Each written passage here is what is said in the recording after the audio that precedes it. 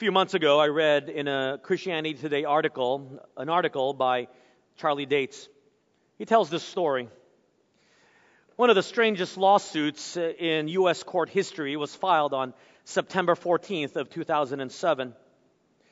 Nebraska Senator Ernie Chambers was seeking to stop evil and injustice in the world, and so he actually filed a lawsuit against God. The lawsuit sought a permanent injunction against God's interference in this world. To explain the rationale of his suit, Chambers said of God, God has allowed certain harmful activities to exist that have caused grave harm to innumerable people in the world. The lawsuit charged God with causing fearsome floods, egregious earthquakes, horrendous hurricanes, tornadoes, plagues, famines, devastating droughts, genocidal wars, birth defects, and the like.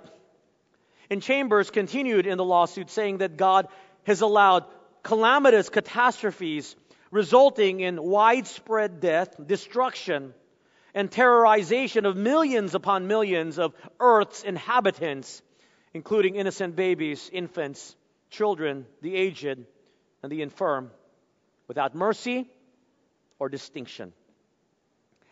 Eventually, this baseless lawsuit was dismissed with prejudice.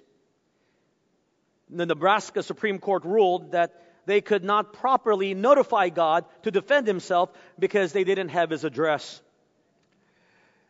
Senator Chambers disagreed with the ruling, claiming that because God is omniscient and knows everything, he should have known that he was being sued and should have appeared in court to defend himself. Now, we may laugh and smirk and ridicule Senator Chambers for his ill-reasoned accusations. We may want to acknowledge a bit his honesty. You see, Chambers is not alone in seeking to put God on trial.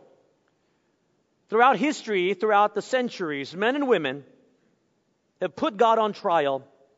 Whenever humanity is faced with incongruities of life, such as that bad things happen to good people, or worse, that good things happen to bad people. When things like that happen, you and I, if we're honest with ourselves, put God on trial. Why, God, do you allow evil men and women to succeed? I'm sure you've asked this question many a times. As we continue our study in our sermon series entitled Love and War, Habakkuk is going to do the very same thing. When he puts God on trial in a sense, and wants to ask why God seemingly allows evil people to succeed. If you remember from 2 weeks ago, Habakkuk had a question for God. His first question was, why does sin seem to go unpunished? And God's answer to the prophet was that he would raise up a nation called the Babylonians, and he would use them to adjudicate his judgment upon the injustices that was being done in the land of Judea. It was revealed to Habakkuk that the Babylonians would be fearsome.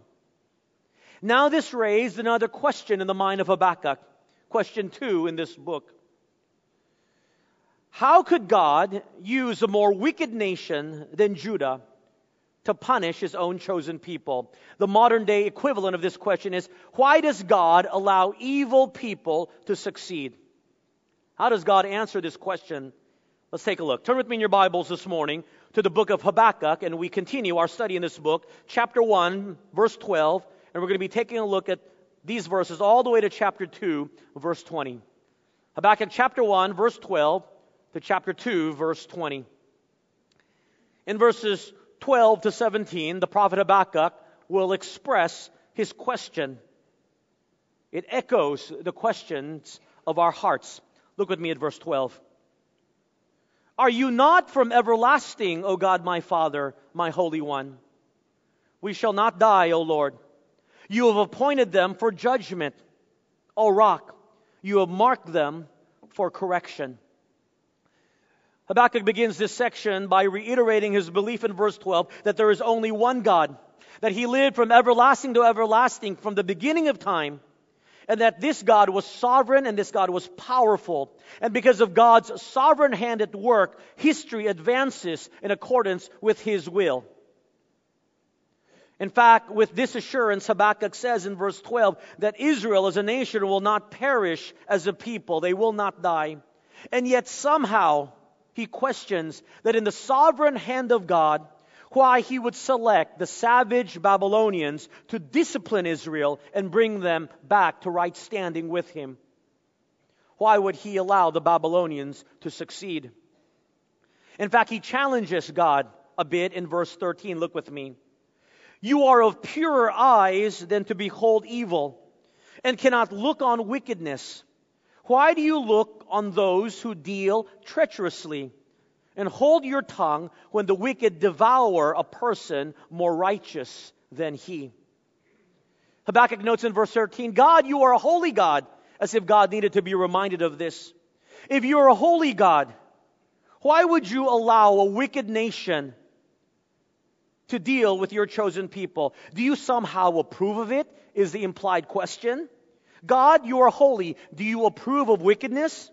Why couldn't you use someone else? Will God do anything to a nation that takes advantage of people more righteous than them? For Habakkuk and for us, something is not right that a just and holy God would dare to use wicked people, sinners, to discipline and punish others better than them. You see, I think if I were to take a survey this morning, the vast majority of us would have no problems, I believe, with being disciplined or corrected if you and I have done wrong. We wouldn't mind if someone were to rebuke us and correct us. But that person has to be someone who is better than us, who is holier than us. And so that's why we expect, as the scriptures also state, that our leaders, our Christian leaders, our pastors, our ministers, should live lives that are more righteous, a higher standard, so that they have the moral ascendancy and authority to rebuke and correct. And therefore the people can then take it. But let's use as a hypothetical example, and it is a hypothetical example, that if I were to tell you and you were to know that I'm a drunkard, that I am an adulterer, and again I reiterate that this is hypothetical, that if I stole and if I constantly lied, and that is who I am, and I came here every Sunday morning and told you how you needed to live your life, would you listen quietly? You'd probably be thinking where you're sitting, how dare you say that? I know about your life. You have no authority to tell me what I need to do. You have no right. It is this exact same question that perturbed the prophet Habakkuk. He was questioning how God and His sovereignty was exercised. It's interesting, a bit ironic, that the very nature of God's sovereignty is that He can do whatever He wants. It's within His right. Therefore, not to be questioned, and yet the prophet is questioning how God acts. Why do you allow evil people to succeed? Why do you use them to take advantage over people who are more righteous than them? Look at verse 14, a very odd accusation. Habakkuk continues, why do you make men like fish of the sea, like creeping things that have no ruler over them? In this odd accusation, the prophet was asking, why, God, do you allow people to be like fish? Fish have no ruler over them. There's no king of the fish. The implication was, God, I think you've lost control of mankind. Or more likely, because Habakkuk has just affirmed his sovereignty, that God, you're at fault. Because you've got the power to control these evil people, and you don't do anything about it. Are you a God that is indifferent? The implied question goes out. Are you a God that is useless? Habakkuk has placed God on trial. In verses 15 to 16, the prophet describes Babylon as a fisherman who captures with nation with nets and hooks. And then verse 17. Shall they therefore empty their net and continue to slay nations without pity? He is puzzled why God would allow the violent Babylonians to succeed, and of all nations to use them to discipline his own chosen people. Why does God seemingly allow evil people to succeed? It is the question of many. The answer, verse 1 of chapter 2.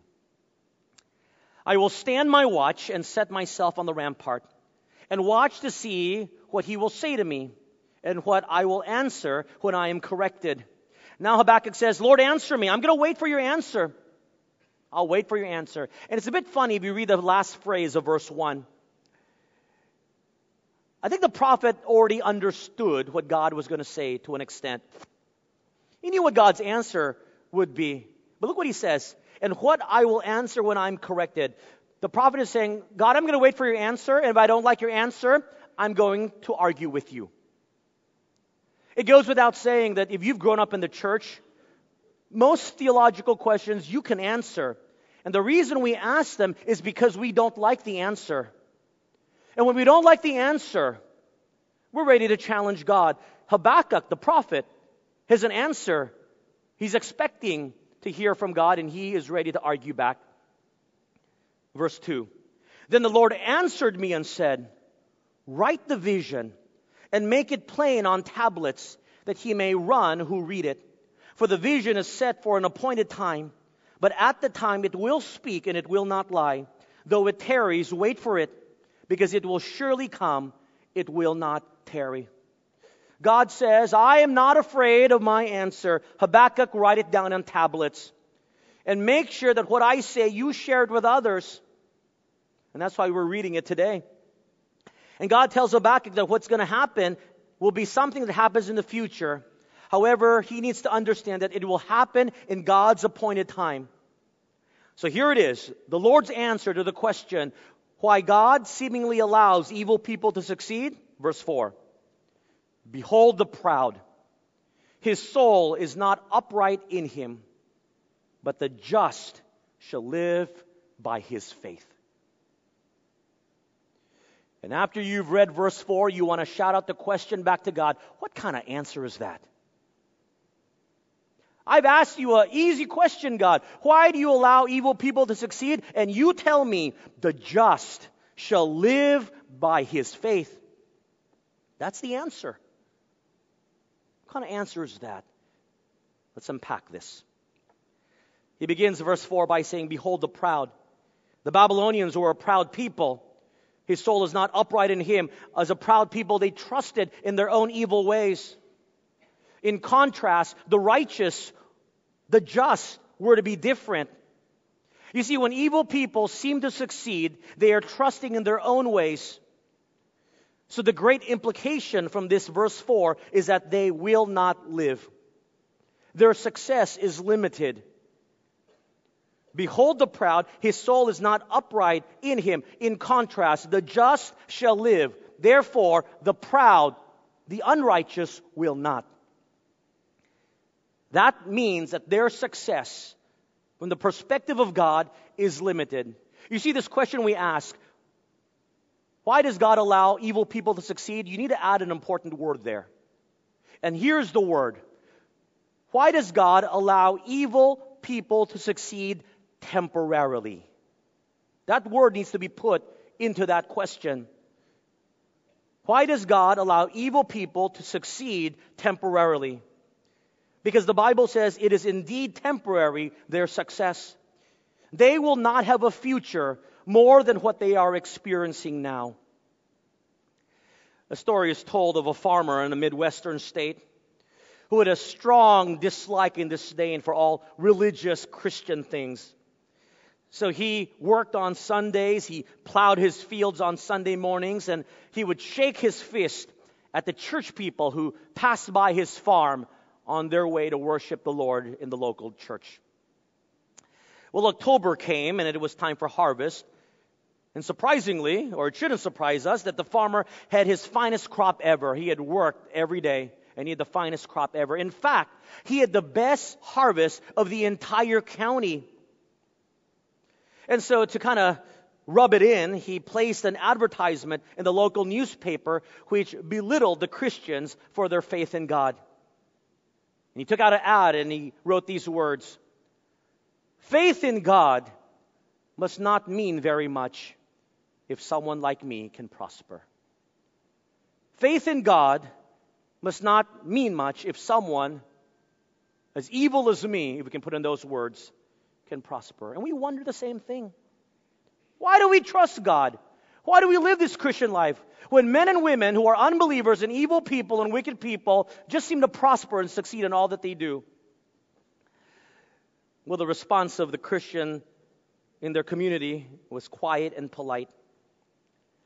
But in the next edition of the town's newspaper, a small ad appeared. It simply read these words: "God doesn't always settle his accounts in October." Such great truth in that. God doesn't always settle his accounts in October. When we talk about the success of evil men and women, you need to understand that their success is for a limited time. It is temporary. The Bible says in verse 4, "But the righteous, the just, will live." Would you circle that word? The just shall live, and they will live to experience more of God's blessing in the future. This vital verse, this key verse in the entire book of Habakkuk, is so important theologically that it is repeated and referenced 3 more times in the New Testament, in the book of Romans, the book of Galatians, the book of Hebrews. The just will live. Because what's more important than temporal success is eternal success. And how do they do that? The Bible says they are to live by what? His faith. You are to trust God in what He's doing. The just will trust God, and he will live. The unrighteous will not trust God, and their success is limited. The emphasis to a question that we cannot understand is simply to trust. And that's one of the worst answers we want to get. Isn't it true? When we ask someone something, we want to get a definitive answer because we think we've got a right to know. It affects us. And if that person tells you, "Trust me," oh, that must annoy you as it does annoy me. But that's exactly what God is saying. You've got a question to God. Why do you allow evil people to succeed? His answer: trust me. I told you it was an answer you wouldn't want to hear. But you see, the very nature of trust is believing in a God that doesn't have to explain everything to you. So we've forgotten about trust. We think we will trust God only when He explains to us how it works.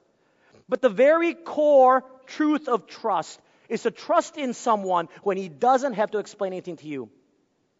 When you tell your children, "Trust me," are you expecting to tell them more? No. That's the end of the conversation. Just trust us. Trust me. If you have to explain the reason for trust, then it is no longer trust. It is a qualified decision based on evidence.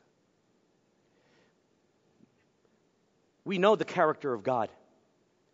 We know of His unconditional love exemplified by His giving of His Son Jesus on the cross for us. There is no need for more explanation. He simply says, "Trust me." If you trust what I'm doing, then you will live. If you do it on your own way, you will not get to enjoy a success that lasts. So let me put it all together for you. Number 1, if you're taking notes. The righteous will experience eternal success by trusting in the Lord, as opposed to limited success by those who do evil. The righteous will experience eternal success through faith in the Lord, as opposed to limited success for those who do evil. There is a second part in reply to his question of Habakkuk. And God says these words in verse 5. Look with me. Indeed, because he transgresses by wine, he referring to Babylon, he is a proud man, and he does not stay at home. Because he enlarges his desires as hell, and he is like death and cannot be satisfied. He gathers to himself all nations and heaps up for himself all peoples. Because the nation of Babylon showed their lack of trust in God and had pride in themselves, the Bible says they will be punished. You see, a prideful person is never satisfied, one who trusts in themselves. They will always desire more and more and more, and that's why for the Babylonians, they sought more land to conquer. And this pride will lead to success, but it will be temporary success because it will lead them to 5 sins. 5 specific sins that are judged by God. And those 5 sins, we call them 5 woes because there's 5 woes in this section in verses 6 to 20, are the specific reasons why God will destroy the nation of Babylon. I hope this list of 5 things, which we're going to go through quickly, will serve as an assurance to you that if you have been the receiving end of these 5 things of injustice in your life, then rest assured that God will eventually judge these people for what they have done. You see, the second part I want you to understand, number 2, is this, a very simple truth. God will judge all evil people. God will judge all evil people. God may allow them temporary success now, but we're going to see that it doesn't last very long. What are these 5 sins that come out of the Babylonians' trust in themselves? Take a look at verse 6 to 8. Will not all these take up a proverb against him and a taunting riddle against him and say, woe, here's the first one, woe to him who increases what is not his. How long? And to him who loads himself with many pledges, will not your creditors rise up suddenly? Will they not awaken who oppress you, and you will become their booty? Because you have plundered many nations, all the remnant of the people shall plunder you, because of man's blood and the violence of the land and the city, and of all who dwell in it. The first indictment of God against the nation of Babylon was that they were indicted for the sin of corruption. The Bible tells us in verse 6, they took more than what they were due, and they made themselves rich by taking advantage of what they did not have, and took advantage of those who had needs. And the specific example here in verse 6 is charging ridiculous interest on loans they gave to other nations. And there is a cry in verse 6. How long will this corruption last? I think it's the cry of our nation today. That's why a book like Habakkuk needs to be preached. We'll get more to that later. But the Bible tells us in verse 7 that those from whom the Babylonians had stolen from, the Bible says in verse 7, will rise up and protest, and they will eventually overthrow the Babylonians. Now, I need you to listen carefully. I'm not advocating for you to overthrow your government. What I'm simply saying is that the Bible tells us these oppressed people will have had enough, and they will rise up. And historically, this is exactly what happens when the Medes and the Persians rose up and they overthrew the Babylonians. This was a prophecy against them. And the punishment of God upon the Babylonians would be that they would be treated in the same way they treated other nations. Just as they corruptly stole from other nations would now rise up and steal from them. It is no secret that in the index of corruption, our country, unfortunately, ranks very high. It is a country known for corruption. And we cry out like they did in verse 6, when will corruption end? Because it goes to the very nature of this question, why does God seemingly allow evil people to succeed in their corruption temporarily? And so we cry out, And we try to reform from the top, but the middle tiers and the lower tiers do it. We try to reform from the bottom up, but these practices are so ingrained in these institutions as part of their culture. And perhaps you have been a recipient of the injustice of corruption, and it must frustrate you to no end. It frustrates me. And some of you are so frustrated you wonder that there are many who get away with corruption and they will never be punished. I want to tell you today that verses 6 to 8 of Habakkuk chapter 2 tells us that God will judge all people, and He will specifically deal with those who have used corruption to get their way. Rest assured.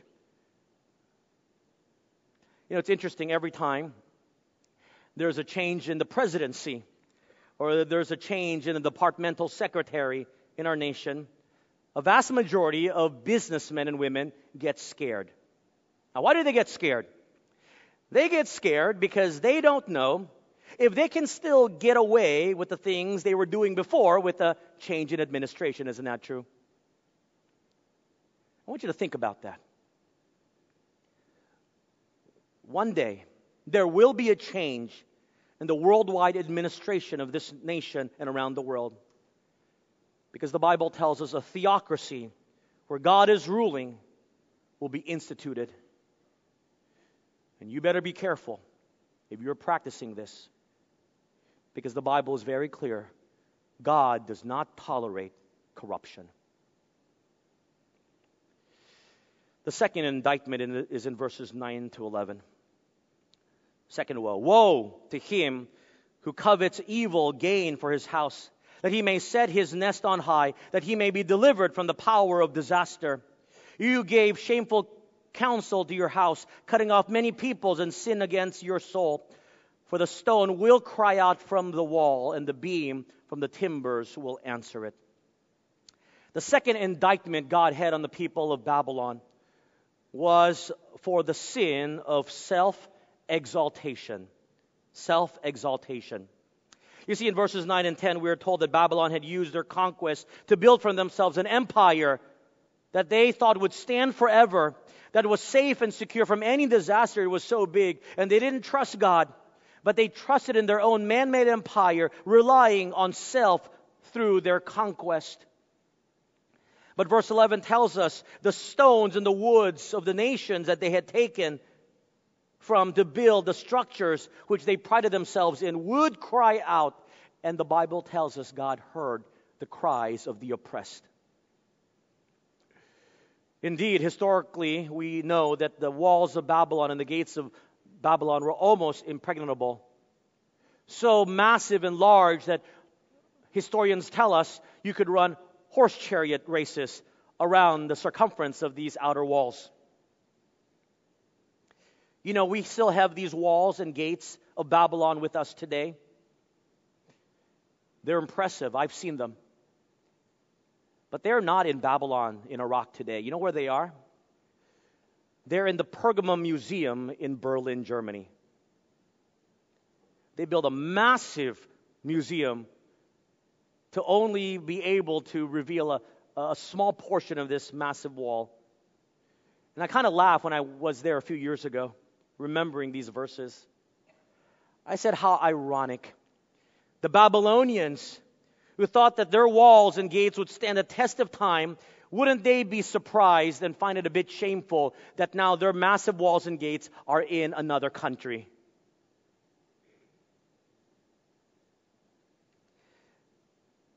We have people like this today.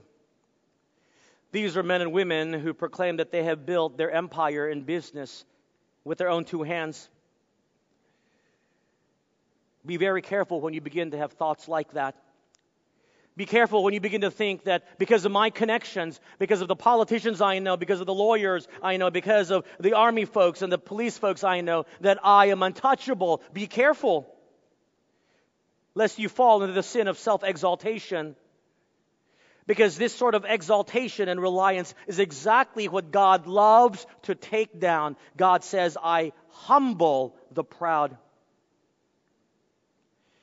You see, it's annoying when we hear people boast about what they've accomplished. Sometimes we want to fight back. We want to tell them certain things. I want to encourage you, just keep silent.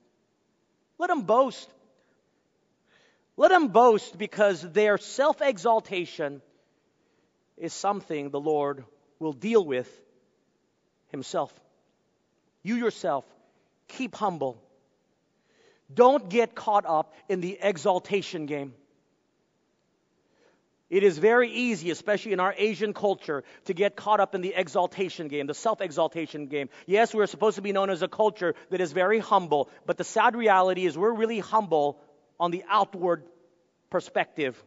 But inwardly, we fight tooth and nail to tell you about who we are and what we've accomplished. Isn't that true? In our conversations, we meet someone, we want them to know immediately who we are and what we've done, so that in their eyes, we can have a bit of standing to protect our face. And so this admonition is very relevant for our culture. Do not get caught up where we try to one-up each other in our self-exaltation of our own accomplishments. Now listen carefully. There's nothing wrong with being proud of a God-given accomplishment. There's nothing wrong with that. I just want to let you know it's a very slippery slope. It is a fine line between something that is self-exalting and something that is God-honoring. And where does that fine line division happen? That fine line is the attitude of the heart. You see, there's men and women who will say, praise be to God. To God be the glory in their accomplishments. And they write that just simply to check off that they've given some credit to God. But in reality, they say those words, but it's all about me. Now, the world can't tell. They may think of you someone who is very spiritual. But God knows. And He's the judge of those who self-exalt themselves. Because like I said, the fine line between self-exaltation and God-honoring acts is the attitude of the heart. Verse 12 to 14, the third indictment. Verse 12, the third woe. Woe to him who builds a town with bloodshed, who establishes a city of iniquity. Behold, it is not of the Lord of hosts that the peoples labored to feed the fire, and nations weary themselves in vain. For the earth will be filled with the knowledge of the glory of the Lord, as the waters cover the sea. In this third indictment against the nation of Babylon, God tells Habakkuk that He would punish them for their sin of cruelty. The Babylonians cruelly and oppressively stomped out other nations from which to build their own empire. Verse 12 clearly states this. Woe to him who builds a town, note this, with bloodshed. But verse 13 tells us that the one who judges the works of all men and women, judges the works of the Babylonians, and see that their works are done in vain. They have accomplished much. They have succeeded temporarily. But the means by which they found success does not justify how they did it.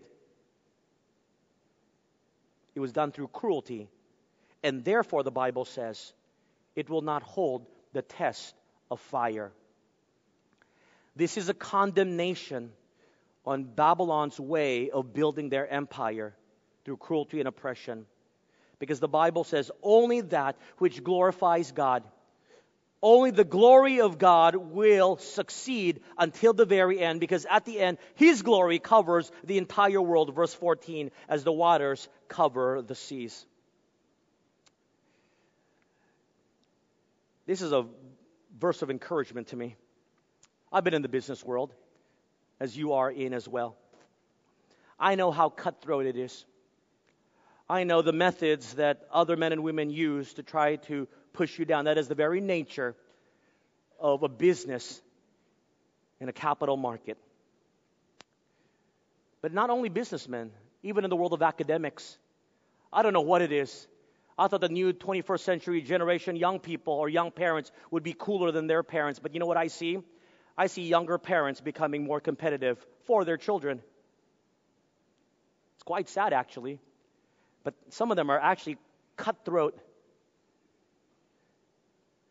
There's a reason I don't join those parenting Viber groups. You're laughing because you know it's not very edifying. Those groups are cutthroat. It's like the game of Survivor. Should we share homework with other kids or not? We'll share homework with kids whose kids are not smarter than me. But boy, if they're fighting with my kid for honors, I'll pretend I don't have it. You know what I'm talking about. Oh, it's just as cutthroat as the business world, and it happens throughout our country. The methods which are employed to achieve what we have, often very cruel. The Bible says those achievements will not last. They won't. They won't last. Injustice will not reign. In the business world, many have told me, and I know this is true, that our new immigrants from China come and they undercut with the influx of products that are sold at under market value price with the sole intent of driving out their competitors and then having a monopoly. And they don't care, do they? No ethics, because if I run out of money or I go bankrupt, I just go back to China. And you may be the recipient of those things, whether in the academic world or in the business world, and you say, Lord, it is so unfair. I'm trying to run my business in a way that honors you, but no one else does. And they're succeeding. And the ways they do it are cruel, and they are oppressive. Here's what God wants you to understand. They may experience temporary success, but their accomplishments will not stand. In the future, there's not going to be any Apple or Samsung or Facebook, no man-made thing that used cutthroat techniques that will be glorified at the end. Only that which is done for the Lord will be glorified. For the earth will be filled with the knowledge of the glory of the Lord. So continue to do what you do to glorify God in the academic world and in the business world. Because it is that which is accomplished with that as a foundation that will stand the test of time, and there you will find eternal success. These are the words of God. He will be held to His words. Be assured and comforted. Verse 15 to 17. The fourth woe. Woe to him who gives drink to his neighbor, pressing him to your bottle, even to make him drunk, that you may look on his nakedness. You are filled with shame instead of glory. You also drink and be exposed as uncircumcised. The cup of the Lord's right hand will be turned against you, and utter shame will be on your glory. For the violence done to Lebanon will cover you, and the plunder of beasts which made them afraid, because of man's blood and the violence of the land and the city and all who dwell in it. The fourth indictment, the fourth woe against the Babylonians was that God would judge them because of their greed. Verse 15 to 17, their greed. I'm almost shocked, and you should be when you read verse 15. There's a very graphic description of the greed of Babylon taking advantage of others. And he uses a figurative example of a man causing a woman to get drunk. And when that woman is drunk, she loses her inhibitions. And when she's lost her inhibitions or her senses, he takes advantage of her in a sexual way. And I don't want to get any more graphic than that, but that's what verse 15 is talking about. The Bible says, Babylon, because you have done this for your greed, for what you want. In the same way, verse 16, I will make your nation drunk, so that you will be shamed as well, that you will be a laughingstock, that you will lose all control. And how in verse 17 he says, how you've greedily stripped others of their goods. Now the other nations in their greed will take what you have. I know many of us are the recipients of injustice because of the greed of others. They already have everything. Their businesses are so large, their empires make so much money. Could they not give us a little? But in their greed, they push down the downtrodden. I want to encourage you and tell you, God says, don't worry. I will take care of it. In fact, He reserved some of the strongest language for the sin of greed on the part of others. Remember what Mark chapter 8 verse 36 says? You may not know the reference, but you know this verse for sure. Mark 8:36, for what will it profit a man if he gains the whole world and what? And loses his soul. That's what the Bible says. There will be those in this world who it seems that they are succeeding temporarily, who gains the whole world. But what? Loses his soul. Now, I don't want you going around mocking people, saying, haha, you can gain the world, but you're going to hell. It's not the point of this. That may make us feel good. But in many ways, that is also the assurance. They may gain the whole world temporarily, but it's not worth losing your soul over. Greed has a way of affecting Christians as well. We are not immune to this. Be careful. So when greed begins to take place in your life, remember what you're fighting for. There is no need to fight over that which is temporary. The world can have it. You fight for what is eternal so that you do not lose your own soul. Finally, verse 18 to 20, look with me. What profit is the image that its maker should carve it, the molded image, a teacher of lies, that the maker of its mold should trust in it to make mute idols? The fifth woe. Woe to him who says to wood, awake, to silent stone, arise, it shall teach. Behold, it is overlaid with gold and silver, yet in it there is no breath at all. The final indictment against the Babylonians, for which God is punishing them for, is the sin of idolatry. Verse 18 is a great verse that speaks about the uselessness of idols and carved images. It gives you a logic question. The same logic given in the books of Isaiah and Jeremiah. If an idol is carved by a craftsman, how can it help him if the Creator is always greater than the creation? And therefore it is ridiculous when the Creator would worship something that it has created.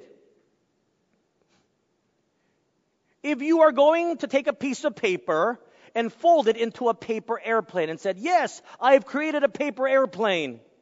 Now I will worship it. It makes no sense. We say, what a joke. Who'd do that? The same analogy.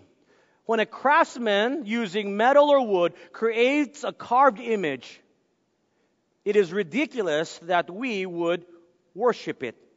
And yet many do. That's what the Babylonians did. You may have idols in your home today, thinking that somehow having all the idols from all the different religions protects you from everything.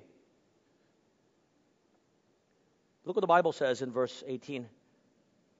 It's an object of uselessness because it doesn't even speak. It is a mute idol. If you have idols at home, can anyone raise their hand and tell me if your idol talks or not? You better hope it doesn't. Because if it does, you better call me. Because there's got to be something demonic with that. Your idols don't talk. It's not Chucky. It's not a movie. It's a cultural reference there for those of you who don't know. Idols do not talk. And yet, what does the Bible tell us in verse 19? And yet people say, awake, arise, it shall teach. Things that don't talk, we worship, and we ask that it should teach us. How many idols eat the bowl of fruit that you place before it? How many idols eat the food generally you place before it? That should be the clearest evidence that those idols are nothing. And yet, we try to have them teach us how we need to live life. To follow certain days that these useless idols have supposedly said are good or bad days. That we are shackled by having to follow these things. That's why in our Christian faith, there are no idols here. There are no images. There are no carved images that we worship. Why? Because the Bible is very clear. They are useless. Look at verse 20. Why? But the Lord is in his holy temple.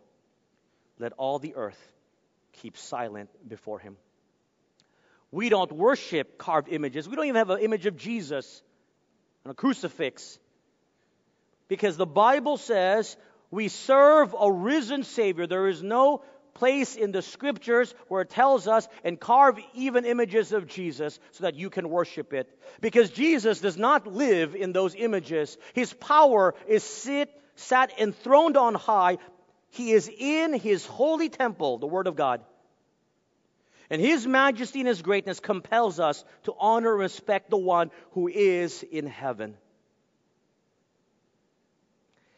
Lest you believe that you also don't have idols in your life, I want to challenge you in the 21st century. They may not be carved images, but idols in our lives are those which take priority over the things of God. They can be a television show, achievements, awards, success. I recommend you a book entitled Counterfeit Gods by Tim Keller. If you read that book, you will be convicted that there are many things in your life and my life that we make idols in our life. No better than those who worship carved images. And God has spoken very strongly on the idols of our lives. But you and I better make sure that we don't fall into this sin. As we conclude, it may seem that God seemingly allows evil people to succeed, even temporarily. But do not believe it. The Bible is very clear. He will judge all evil people, from corruption to self-exaltation, from cruelty to greed to idolatry. And he will deal with these sins in the most severe of ways. It may not be in this life, but it will certainly be in the next. If you can only trust God, because the just will live by his faith. Then you can rest assured knowing that God is in control. My friends, this question is very important because many people have left the Lord and no longer walk with the Lord because they could not get a satisfactory answer to this question. Why does God allow evil people to succeed? They are the victims of unfairness. They are on the losing end of corruption, and they are angry with God that he didn't deal with it. And if they don't give an answer to their question, they become bitter, and they become angry, and they leave God. But God says, trust me. I will deal with them in my own appointed time. But relax. Relax. I will deal with it. Even when the greatest injustice has been poured upon you, I will bring glory to it. The greatest injustice throughout history was when a sinless Son of God, Jesus Christ, died on our behalf. And from that great injustice, where it allowed evil people to succeed, what happened? It was redeemed because Jesus Christ saved the world.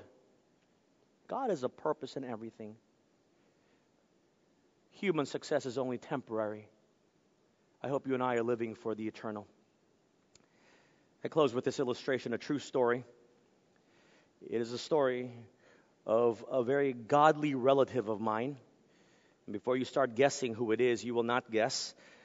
I have hundreds of relatives on both sides of the family that live all around the world. All right? I know you don't know this person. But this relative was very, very godly.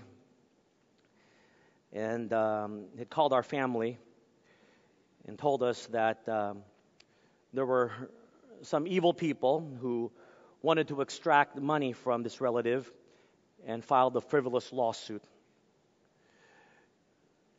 Examined the case. It was indeed baseless. And we prayed and prayed and prayed. We pray that God's justice would intervene. We pray that the truth would come out. Long story short, after a few years of this being litigated, shall we say, with some under-the-table dealings, and it does happen in other countries other than the Philippines, the evil individuals won the legal case at the highest level. And a large sum of money was required to be paid to them from this very godly relative of mine. And so they got the money. But you know what? When they got the money, these individuals were never able to enjoy the money they got. And we didn't pray for this, but this is what happened. Each one of them, from what I know, died very horrible deaths. Within a few months of final summary execution or summary judgment, one died of terminal cancer. One was murdered. One died of a heart attack. He was walking down the street and just collapsed and died. Not a single one of them was able to enjoy what they had won. At that time, I looked and I wanted to make the connection, but I can't because I don't know how the mind of God works. It's not within my right, even as a pastor, to say, look. But the reason I share this with you is when I can take a step back and examine how hard we prayed. But it didn't seem that God answered our prayer. In fact, it seemed that God allowed them to succeed. In the grander picture of things, God didn't. And this godly relative of mine continues today to have a close-knit walk with God.